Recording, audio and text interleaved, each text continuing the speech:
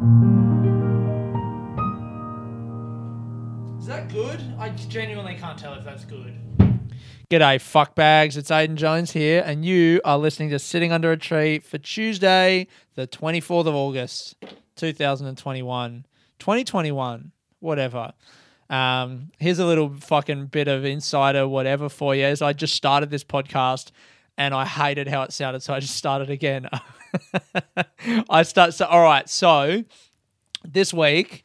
last week I talked about how I was doing comedy, been doing comedy for 10 years, and it was great because, you know, lockdown's happening and whatever, and it sucks, and I just feel like I'm fucking repeating myself every week. I'm just like, oh, lockdown sucks, I'm sad, no one cares, right? And last week, by chance of the fact that there was a big milestone in my life, I had an excuse to go back and talk about some memories and tell some stories and just talk about something that I really care about, which is stand-up. And I really enjoyed it. More than anything, I enjoyed it because I was able to just divert myself from the fucking shit show that is my and a lot of our lives right now. Hold up, I have a sip of tea. Oh, fuck, man. Just before I took my tea bag out of the tea, and I reckon I steeped it for like the perfect amount of time, and I squeezed the tea bag to get all the rest of the stuff out and then put it on my little plate there, and I smelled my fingers and they smell like tea. Like, you know, like the plant, like it just smelled really fresh and good, and I reckon I got the hot water to release the perfect amount of stuff from the thing. Sorry to use scientific terms for you. Anyway, so... what I was doing last week was that, right, and telling stories, and so I was like, how can I do that again?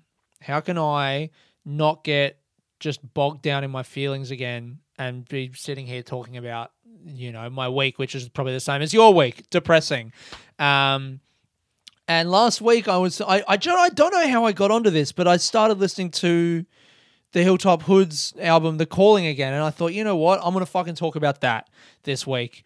And so to rewind a bit, what I just did at the start was I was like, maybe I'll start the episode by going, good evening, ladies and gentlemen, and welcome, because that's how the album The Calling starts, with the song Incoming.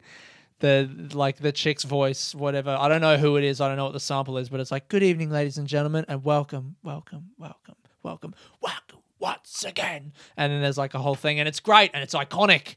And I was like, maybe I'll start the podcast like that. And then I did it. I said, good evening, ladies and gentlemen, and welcome. And then I was like, to Aiden Jones's point, or whatever the fuck I said afterwards. And it just felt gross and contrived. Ugh.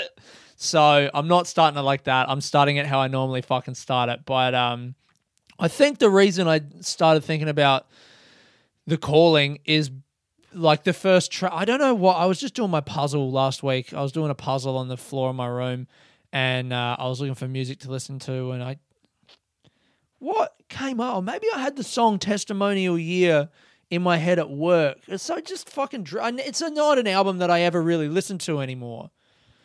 But I think maybe I just had the song Testimonial Year in my head from work or something.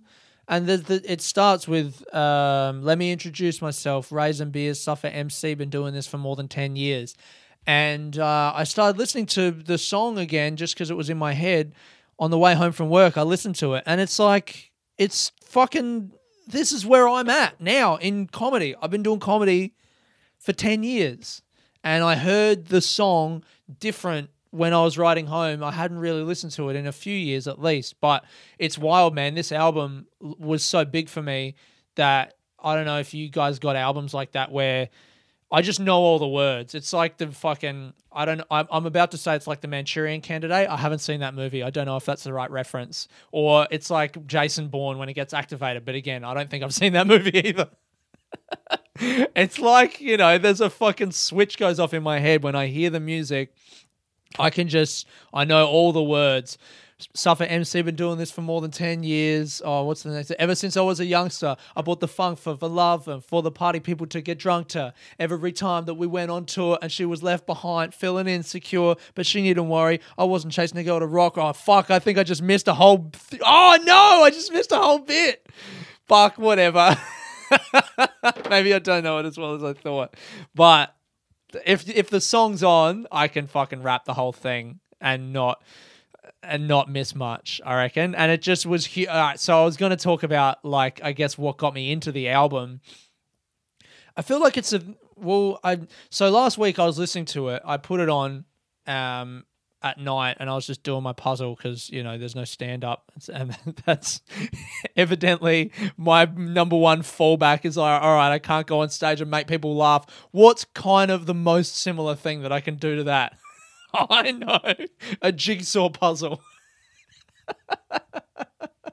But I was doing my puzzle in my room, and I was just looking for something to listen to, so I put the album on, and my housemate, I forgot, or I guess we never really spoke about it, but he was like a big Hoods fan, and he grew up in Perth, and he came in and he was like, oh man, like, yes, we were just like bonding over it, but the Hilltop Hoods was like, they were an act, and like that album, especially The Calling, was just like something that I never really had anyone to enjoy it with. I don't think that was like hip hop in general for me was something that I often really kind of enjoyed by myself. And what got me into the album was in 2003-4, the summer, like that January 2004, I was in the Scouts, and there was like Australian Jamboree, which is, if you're not in the Scout, first of all, if you're not in the Scouts, you fucked up. The Scouts was sick. Everyone used to call it lame. All my friends in high school used to make fun of me for being in the Scouts. But hey, man, I fucking kissed my first girl in Scouts. All right, we did a bit of like fingering in the tents, all of that shit, and that's cool, right? That makes me cool. That was always my argument. Oh yeah, you think Scouts is lame? Well, I kissed a chick and she let me touch her boob. And then my mate came along to one of the camps, and he was like, I mean, yeah, there's girls here, but it's still pretty fucking lame, dude. But so the Scout, like, if you're not in Scouts, the Australian Jamboree is like one camp every 2 or 3 years, I think, where all of Australia, all the Scouts in Australia can come to this one camp. So there's like thousands of kids, and it was at Woodside in South Australia, which is kind of lame that it was in my home state. It was like an hour from my fucking house. But, it was still pretty cool. And it was like a 10 or 12 day camp, no parents. And there was a bunch of kids, like the Scout troop that I went to every week, there was like maybe 10 or 15 kids that were there every week, who I saw every week. But then when you go to Jamboree, there's like, I think it was 36 kids and then 6 leaders in each troop. So there was like a bunch. There was like the Black Forest Scouts that I was in, and then there was like Fullerton Scouts and like second Adelaide Scouts, because there was like a first and a second or whatever. There was like a few different groups. And so I got to meet all of these kids who I never met before. And I was like, I was almost 13. I was 12, almost 13.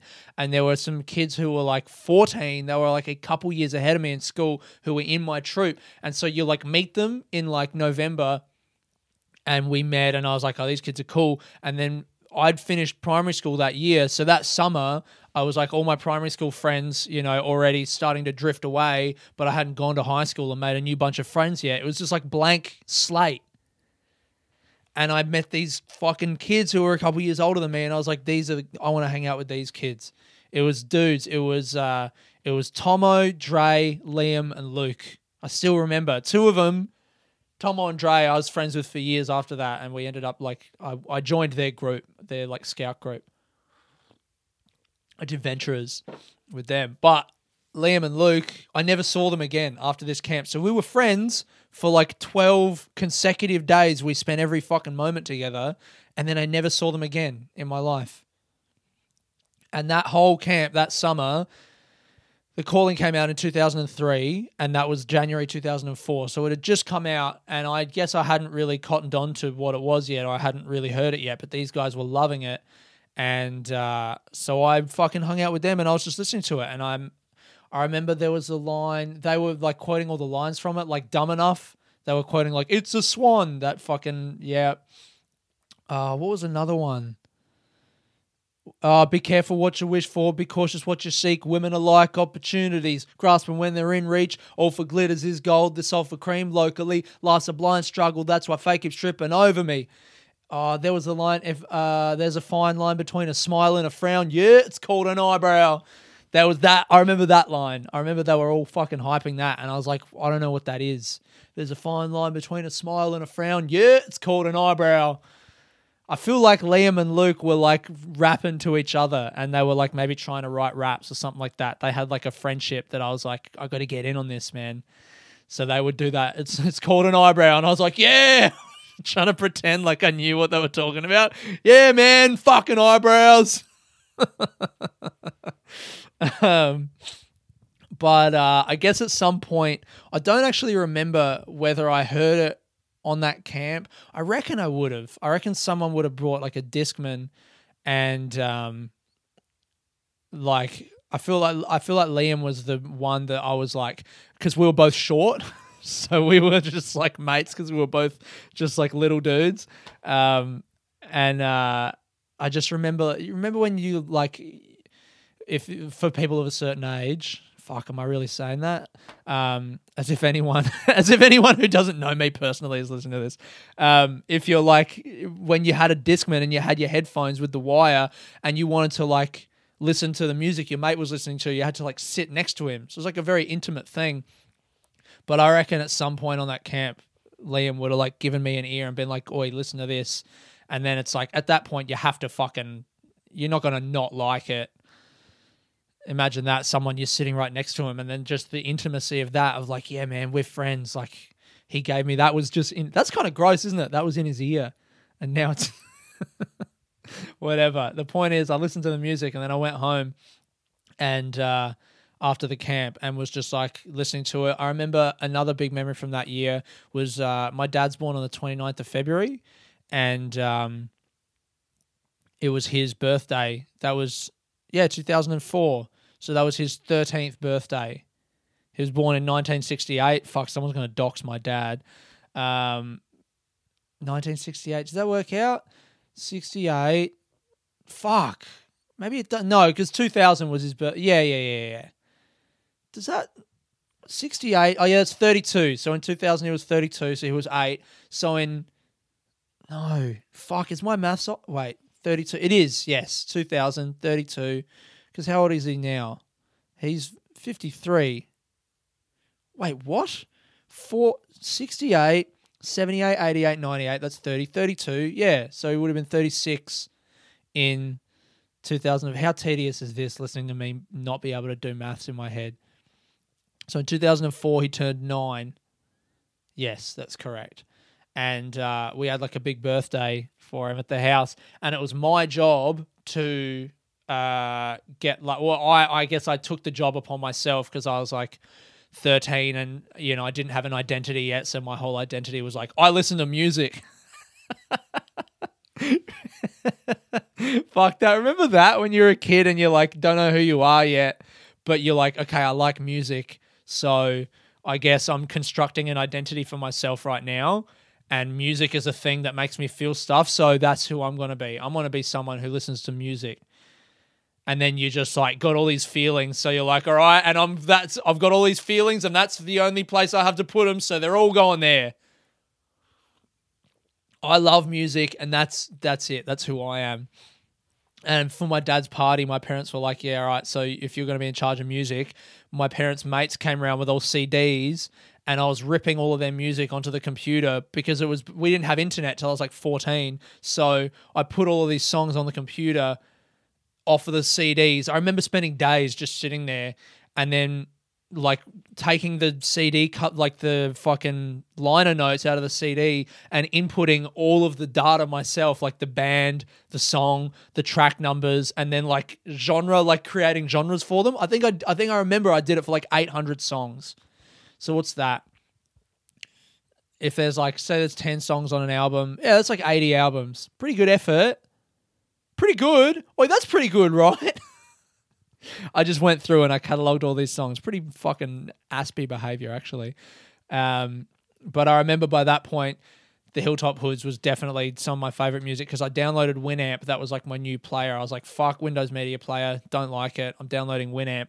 And I cataloged all this music in Winamp. And I had this thing where the Nosebleed section had to be like my most played song because that's right, because Winamp listed how many times you'd played each song.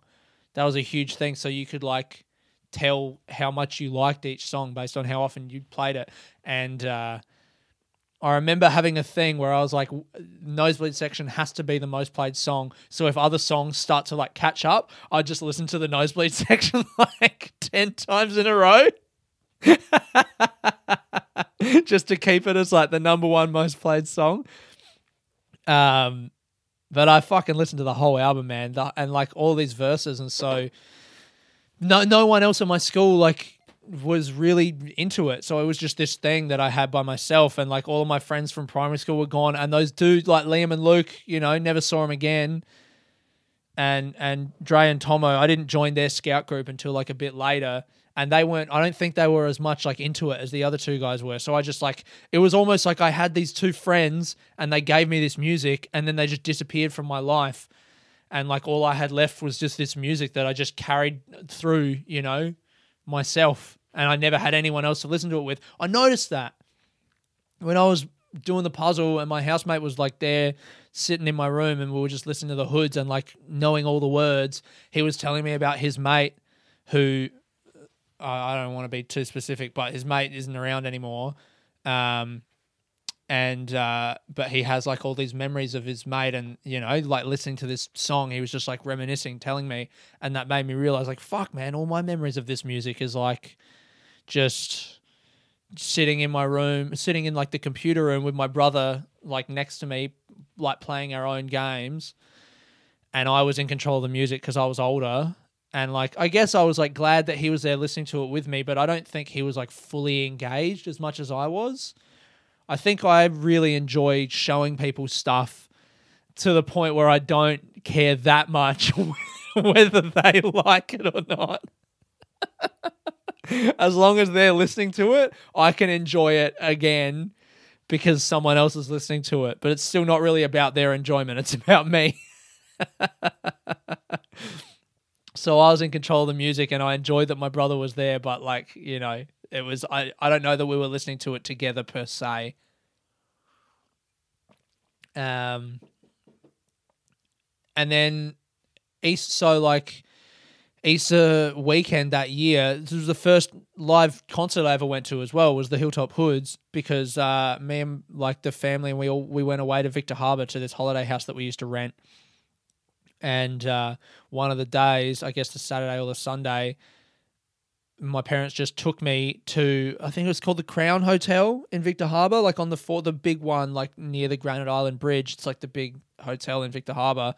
And I reckon maybe they told me before we went, or maybe they told me after when they dropped me off there. But the Hilltop Hoods were doing an underage show in the afternoon. And they surprised me. I reckon what would have happened was they just read about it in the paper or like just saw that it was happening that day.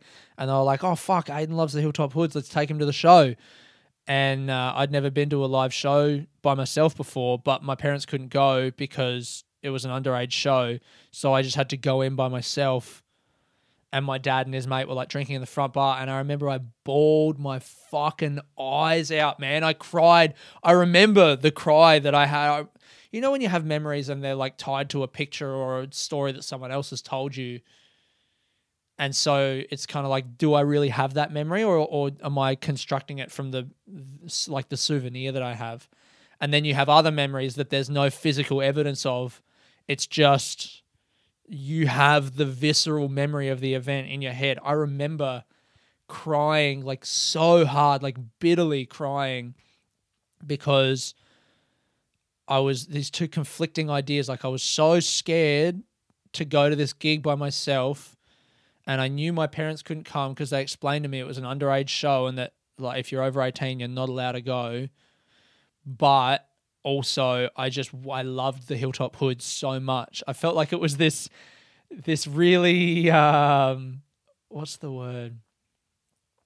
It was like this really important like thing that no one understood that was happening to me, like this grand, cosmic injustice that was like, why do I have to go by myself? But I'm so scared, but I'm being brave. I have to go. It's so important. Independent of me, it's important that I go to this gig. I remember going, like, they finally were like, you'll regret it forever if you don't go. I think my mom even said that to me, or my dad said, like, hey, you're going to regret it so much if you don't go. And so they finally convinced me to go. And I reckon I spent the whole gig. I don't remember that much from the gig. I remember they played Left Foot, Right Foot. Oh my God. Fuck. They played Left Foot, Right Foot. Left foot, right foot. Keep it moving. Yeah, and they had a fucking singer, like some chick there singing the chorus, and I'd never heard that song before. I was like, what's this? I never heard that before. I didn't know at the time Left Foot, Right Foot was like the previous album that I just hadn't heard yet. I had only heard The Calling. I remember that bit of the concert, and the only other memory I have is just there's like a girl in front of me who probably was like 2 or 3 years older than me, but I was just like, a teenager, just like a walking penis basically. So I spent the whole show kind of watching the music, but also just keeping half an eye on this chick who was like 2 or 3 people in front of me, and just like just like hoping that she would maybe she'll turn around and look at me, maybe, and then maybe we'll kiss.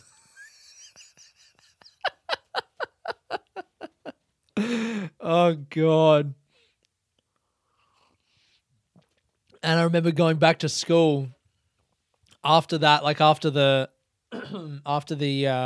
2 weeks holidays, and I guess Easter had fallen in that holidays, and then you go back, and we were in music class, and they're like, go around the class and everyone just like say what you did on holidays. And I was so psyched. I couldn't wait to say to everyone, like, so proud and like almost like boasting. Like, I saw the Hilltop Hoods at an underages show at the Crown Hotel in Victor Harbor, and no one else in my class really knew or like gave a fuck. I think everyone knew what it was, but they were just like, oh, cool.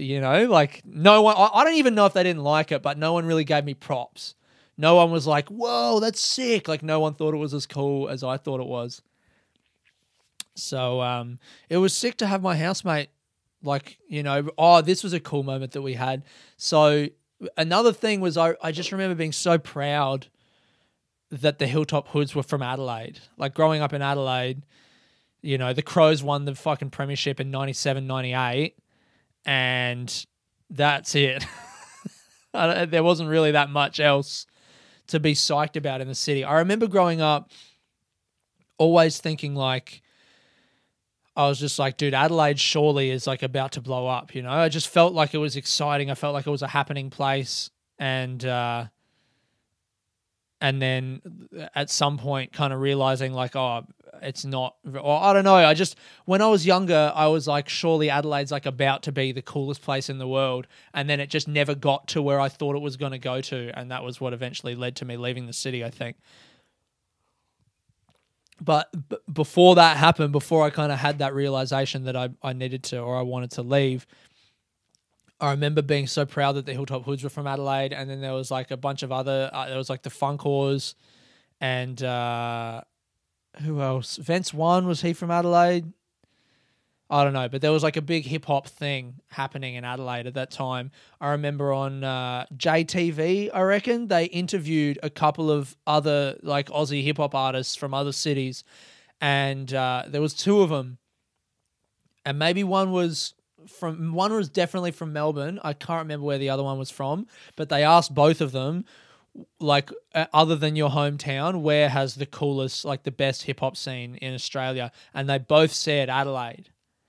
And I was like, fuck yes, man. Adelaide, this is where it's at. Everyone else wants to be here. Adelaide's the coolest city in Australia. Adelaide is the coolest city in Australia, and that's where I live. And yeah, so there's like such an element. I'd never really realized before listening to it the other day, but there is such an element of like representing your hometown in this fucking stuff. What what do I want to say? First of all, to go back to the original point, Testimonial Year is a song where, and I did a bit of reading about the album, like, you know, because I knew I was going to talk about it on this episode, and like, it's these two guys who have been doing this. I think they were like in their mid-20s at the time.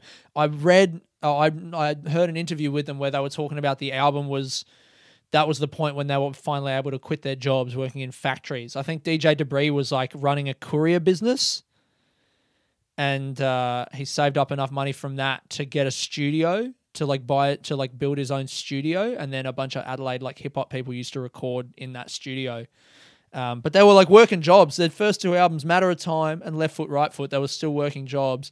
And then Testimonial Year, they're like, we've been doing this for 10 years. And it feel like that song, it's like they're laying down a marker. It's like what I was talking about last week when I started stand-up. I want to do this for 10 years and then we'll see. Because 10 years is like, if you can say I've been doing this for 10 years, no one can really argue with that. You are like experienced at that thing. You're a veteran. Like, to be doing anything for 10 years, you got to have found something in it, whether it's some success or you got to really love it or whatever the thing is. You've been doing it for 10 years. You're serious about it. You're taking it seriously. And even like the album's called The Calling. It's called The Calling. I never realized that before. It's called The Calling. This is our calling. This is what we're meant to do. It's a real statement of intent, man. It's like got a clarity to it, and like there's a seriousness about it that's just like, we're not fucking around. We're not kids, you know, writing rhymes and chucking them in our backpacks and spitting them at parties and stuff. No, man, we're fucking musicians. We tour. We're doing this for a living, and this is it. And I fucking really love that about it, and listening to it again now with the perspective that I have, having done something for 10 years, I understand like the seriousness with which they're taking it. I looked up some lyrics here. Oh yeah, the song, The Calling, right? This be the calling, the call. We can never be fake. Thanks to hip-hop, I got a bed in every state, and without it, I'd roam the city with no purpose. Without the underground, I'm a clown. Without a circus, that right there. That's it, man. Without the underground, I'm a clown. Without a circus, it's like, this is my community. This is who I am. This is where I find meaning. I got a bed in every state. Rap Genius has this to say about that, which is pretty cool. While talking about the song during an interview with Triple J, Suffer elaborated on this line. One of the lyrics is, thanks to hip-hop, I got a bed in every state. That was a thing that one of my friends who isn't into hip-hop at the time was saying to me, because I never thought that it was weird. And she was saying, that's so weird that you can go anywhere and you've got a bed anywhere because of this music you do. Which is true. Like, you know, I have conversations with that, like with people about that like friends of mine who don't do stand-up, and, you know, I tell them about like going to gigs and going to other cities and there's other comedians, and it's always like, it is something that's really cool about having a thing that you love and finding the other people who love it, and then you have a community that's just there and you're bound together by the love of that thing. So, yeah, I really fucking understand that. I understand what these guys are saying. There is a line in the song about the hometown thing, though. Sorry, this is fucking so all over the place. I didn't really think of whether I was going to structure this or not. I was just going to try and vomit out a bunch of things that this album makes me think of. The song The Certificate, which, let me see how many we got. 16 different rappers have verses on this song. So it was, to use the words of one of the samples, it's a posse record. It's like, I don't really know. I sound like someone who doesn't listen to hip-hop now talking about it. It's actually what is known in the hip-hop community as a posse record. But that's what it is, apparently. Let me show you new rappers how to do a posse rap complex. Compliments are simple. Anyway. So verse number 12 is by this guy Collapse, K-O-L-A-P-S, Collapse, and the second word in it I can't say, it's the F word, you know. But the rest of the verse is, you MCs always compare one another. Studio 2000s where you shot your album cover. I provide patience to your shit dictation, then commence domestic MC word castration, like exilus effects from a psychedelic wanga. For you, there's no escape, like sperm in a franga. Stimulated imitations fade away progressively. Go fuck yourself, hermaphrodite MC.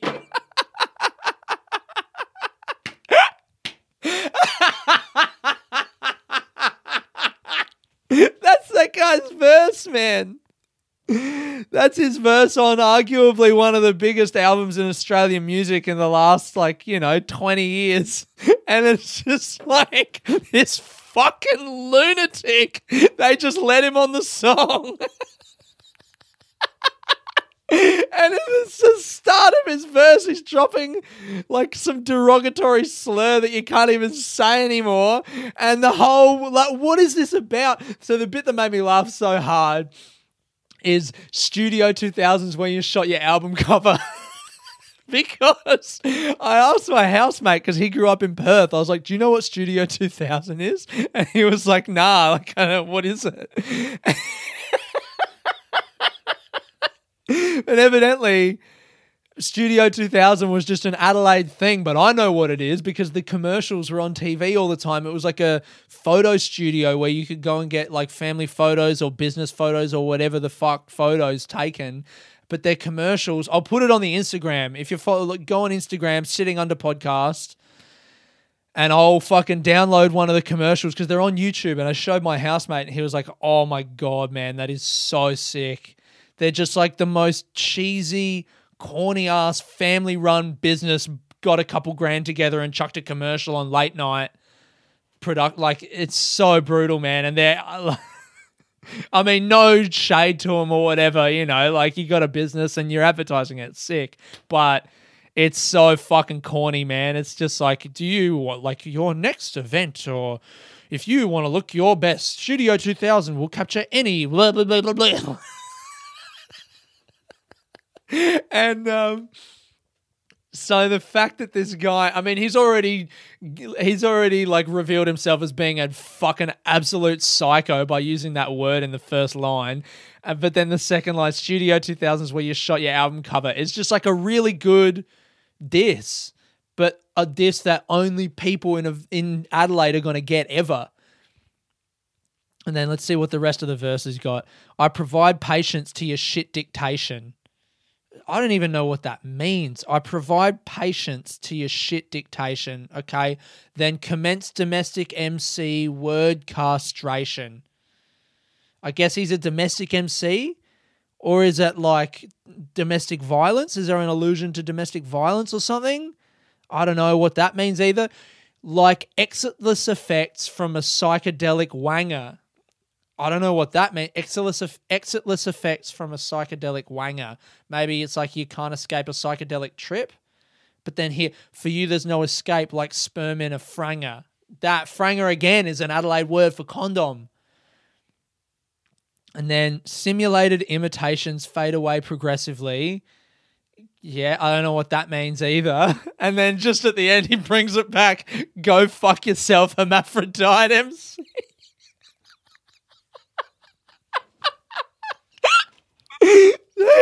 So he's called them gay. He said their album cover looks like it was shot at a shitty place. And then there's 5 lines of honest to God nonsense. And then at the end, he's just like, fuck you. You're a hermaphrodite. Which, what does that mean again? Is that trans? Is that like 20-year-old shit? I think that means trans. Fucking hell. So anyway, I looked this guy up to be like, what's this guy doing? Or, did he have any success at all? All that I could find about him was on the AustralianHipHopDirectory.com. He was on Culture of Kings, which was a collab, like a compilation record from 2000. And there's a photocopy of the liner notes where evidently it had a little bit about all the MCs who appeared on the record. So this is just copied from a CD from 20 years ago, and it's just got Collapse, born in Birmingham, England. He came to Adelaide in April 1992. He has been rhyming since early 96 as a solo MC with unique lyrical expression, standing firm for Adelaide turf. Wordplay, versatility, and lyrical agility are the ingredients that make up Colpass. There's a typo. There's a typo on the CD cover. Colpass. Collapse's rhymes are written based on hip-hop lifestyle experiences and relate to his own point of view and visions of the globe. Collapse has been seen performing at Vocal Lords 1 and 2, the Rumpus Room at Flagstaff Hill, and also supporting DJ Bones' CD launch at the Tivoli Hotel. Collapse is currently collecting thoughts on paper with a project underway with his own production, as well as the Supreme DJ Debris. His release should be out in early 2001. And that's it. That's all the information that exists about this guy. There's a couple songs that he's like got verses on that are on YouTube from like back then. There's nothing else. His album, by the looks of it, never came out because I can't find any record of it.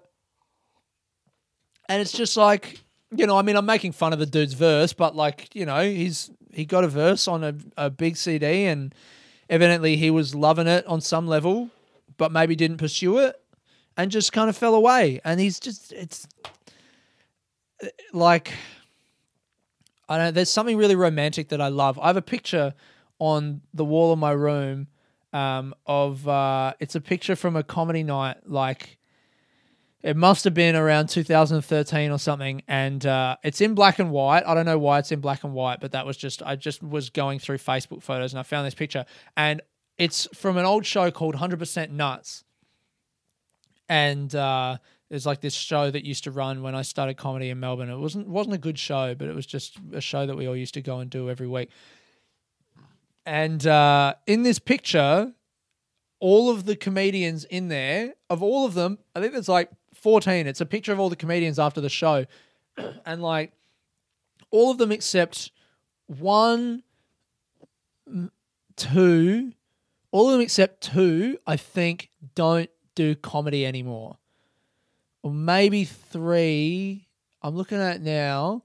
But there's like 13 or 14 people in there, and like none of them are like really doing comedy like a bunch right now. Glenn Zen's one of them, and he runs a room at the Bergie Seltzer, and that like he doesn't really do gigs anywhere else. And then Russell Wigginton does gigs, you know, every now and then at the Comics Lounge and stuff, but he's not like out and about or, you know, touring or anything. And all of the other comics in this picture, I'm pretty sure don't do comedy anymore. And looking at it, it's just like that night, they were all on. They were all doing comedy, and to go and do a show like what that show was, it wasn't a big show. So to go and do a show like that, you're not doing it for money. You're doing it because you love doing it. So at some point that night, those people all loved comedy, and now a bunch of them don't do it anymore. And there's something that I really like about that. It reminds me of that picture at the end of The Shining with all the people in the hotel, you know, and they're all dead. They're all ghosts. These people in that photo, they're all like fucking ghosts. And this verse from this guy, Collapse, like he loved hip hop at some point, and he was going to release an album. And he to quote his description, stands firm for the Adelaide turf with wordplay, versatility, and lyrical agility. They're the ingredients who made him up at some point. You know, he cared enough about it to do that, and he doesn't anymore, but at some point he did, and that verse is like a little time capsule that you can go back to and be like, look at this guy caring about this thing and being homophobic.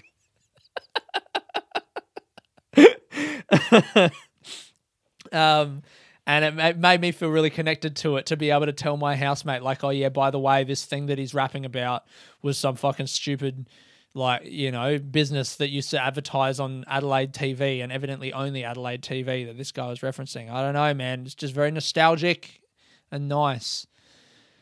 I was going to talk about a couple other things on the album. I love the song The Sentinel. I just have always thought The Sentinel, and I had it confirmed because I Googled, and other people have thought this too. It's kind of like a hip-hop version of Hotel California. It's about the place that these guys go to, and it seems great, but it's beguiling, and then they get trapped there and you can't leave. I just always thought that was nice. I think I might be done talking about this album, actually. It's just, why is it important to me? It was important to me because it got me into hip-hop. The album The Calling got me Like, it was my first exposure to hip hop. I remember in like year 10 or something like that. No, sorry, in year 5 when I was 10, some kid at primary school, and I mean, like, it was just a kid fucking with me, but I remember him going like, "Are you a rapper or a rocker?" And I was like, I'm a rocker. And he was like, "Yeah, cool. Because if you said rapper, I would have to bash you."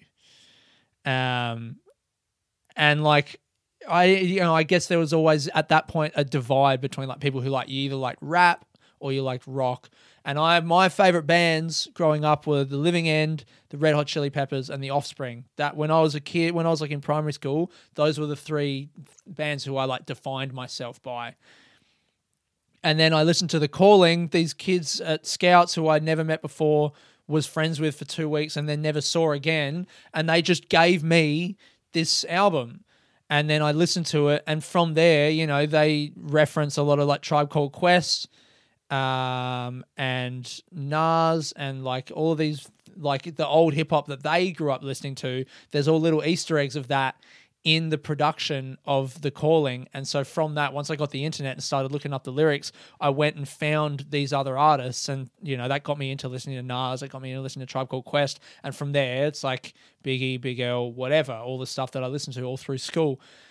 And I just never thought that I liked hip hop until I heard that. I never realized that all I knew was Eminem, and I was like, yeah, kind of like Eminem. I don't know, not really. I was never really sold on him. He wasn't my guy. But this album made me realize that there was hip hop out there that I could listen to.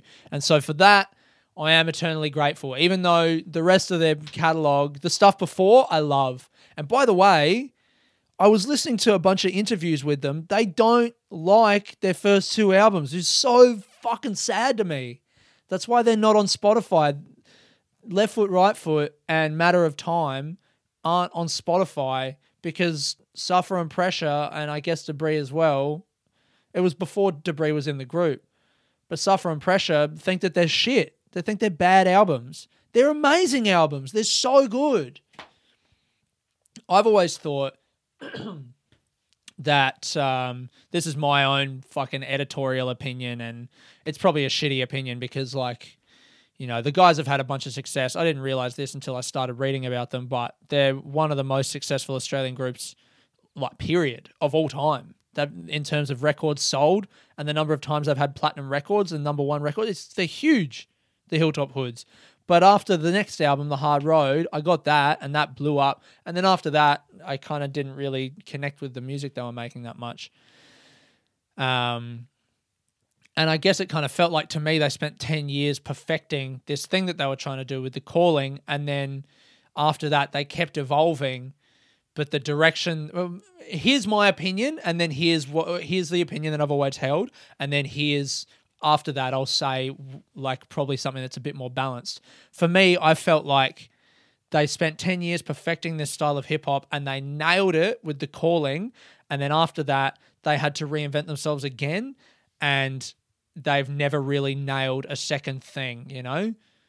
Like, they nailed it with The Calling, and then they never really nailed it after that. That's how I've always felt. But probably what's closer to the objective truth is that moment they were making a record that I just like perfectly liked, and then after that they, rather than stagnate and make the same record again, decided to keep evolving, but the direction that they evolved in wasn't the direction that my music taste was headed in. That's a bit more balanced than saying that the rest of it's shit. It's clearly not shit. People love it, but I tried to listen to some of the new stuff, not super into it, but forever grateful to the Hilltop Hoods for fucking making that album The Calling and showing me that I could love hip hop. I think that's it for another week, man. Thank God. Another week gone by of not thinking about how fucked our lives are. Thank you guys so much for listening. If you've liked this, give us a fucking, if you're first time listening, because I'm probably going to try and promote this on some Hilltop Hoods type pages. If this is your first time listening to my podcast, go back and listen to some of the other ones.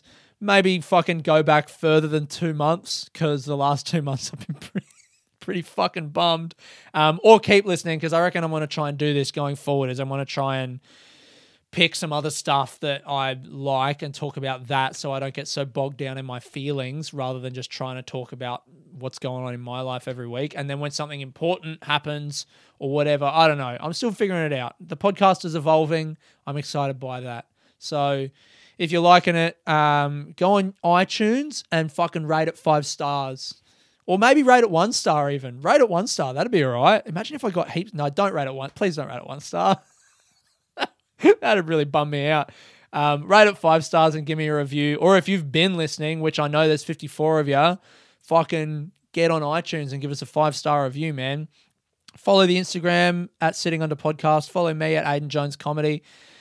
And I hope you're doing good, man. Have a good week. Stay tough in lockdown or out, wherever you're at. This has been Aiden Jones, sitting under a tree. Peace.